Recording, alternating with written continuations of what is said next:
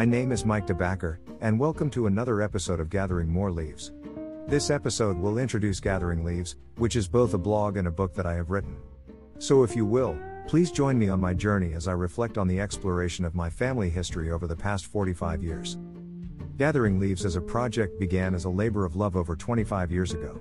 The work that it represents started nearly 40 years ago. For 8 nights in January 1977, the ABC television network aired the granddaddy of all miniseries, Roots. American viewers stayed glued to their television sets to watch the story of Kunta Kinte and his descendants, as told by Alex Haley. This remarkable program's last episode had the highest rating of any single episode ever aired. Despite the criticism against Mr. Haley, his efforts to tell his family's history were then and still are to this day an inspiration to me. In 1977, I was a soldier in the U.S. Army and had only a minimal interest in my family's history. That is not to say that I had no interest, as I loved history. I loved to read history. Yet as far as the history of my ancestors went, I had the slightest inclination that I would be able to go beyond what I had learned from my father and my maternal grandmother. It seemed to be nearly impossible and beyond my expense. Then one day in the fall of 1978, while stationed in Fort Lewis, Washington, I received word that my grandmother had died on the other side of the continent in Florida. I felt a strong sense of loss and emptiness. I could not attend her funeral as my father suggested that I not try to come home because my grandmother's funeral would be the following day. I felt very strongly that I needed to do something. I thought at that point that the best thing that I could do for myself and my family was to come up with some way of paying homage to my grandmother, her life, and her family. At that moment, I remembered the miniseries that I had seen the previous year. In the winter of 1979, I was still in the Army and now stationed in Korea. I felt a little homesick, so I wrote a letter to my dad asking him if he could provide me with a family tree of what he knew of our family's history.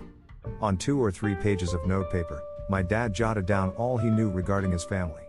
At that time, I sensed that both he and I realized how little we knew about our family's past. Yet it didn't bother me. Actually, this gave me something to do. Suddenly I became a self-proclaimed family historian. On my mother's side, I had spent many hours quizzing my grandmother about her side of the family. My maternal grandmother, Dorothy Kilrose, Dobbs Corsi, Askew, and I got along very well. She had told me many amazing stories about her family and the family of my grandfather, whom she divorced in 1938. Some of the things that she told me when I was very young were readily accepted. Still, as I became older and started on the road to research, I began to question some of the things she told me. That is not to suggest that my grandmother had lied to me. She may have exaggerated certain items or perhaps embellished the truth a little. On the other hand, I may have misunderstood the stories that she told me, adding my interpretation of what I heard. When I first started researching my family's history, virtually everything I knew of my family history was purely anecdotal. I had no records, neither primary nor secondary. Everything that I knew came from what either my father had told me of his parents' families or what my mother and maternal grandmother had told me concerning my grandmother's family and mother's father's family. For more than 25 years, I have learned a considerable amount regarding my family's history. This podcast aims to present the results of this effort in a way that I hope will be informative to the listener and be enjoyable and understandable. In effect, there are 3 histories presented in this podcast. There is the history of individuals and their families, individuals and families of whom the author is a descendant. Intertwined with this family history is the inevitable public history, a history of America and Western Europe.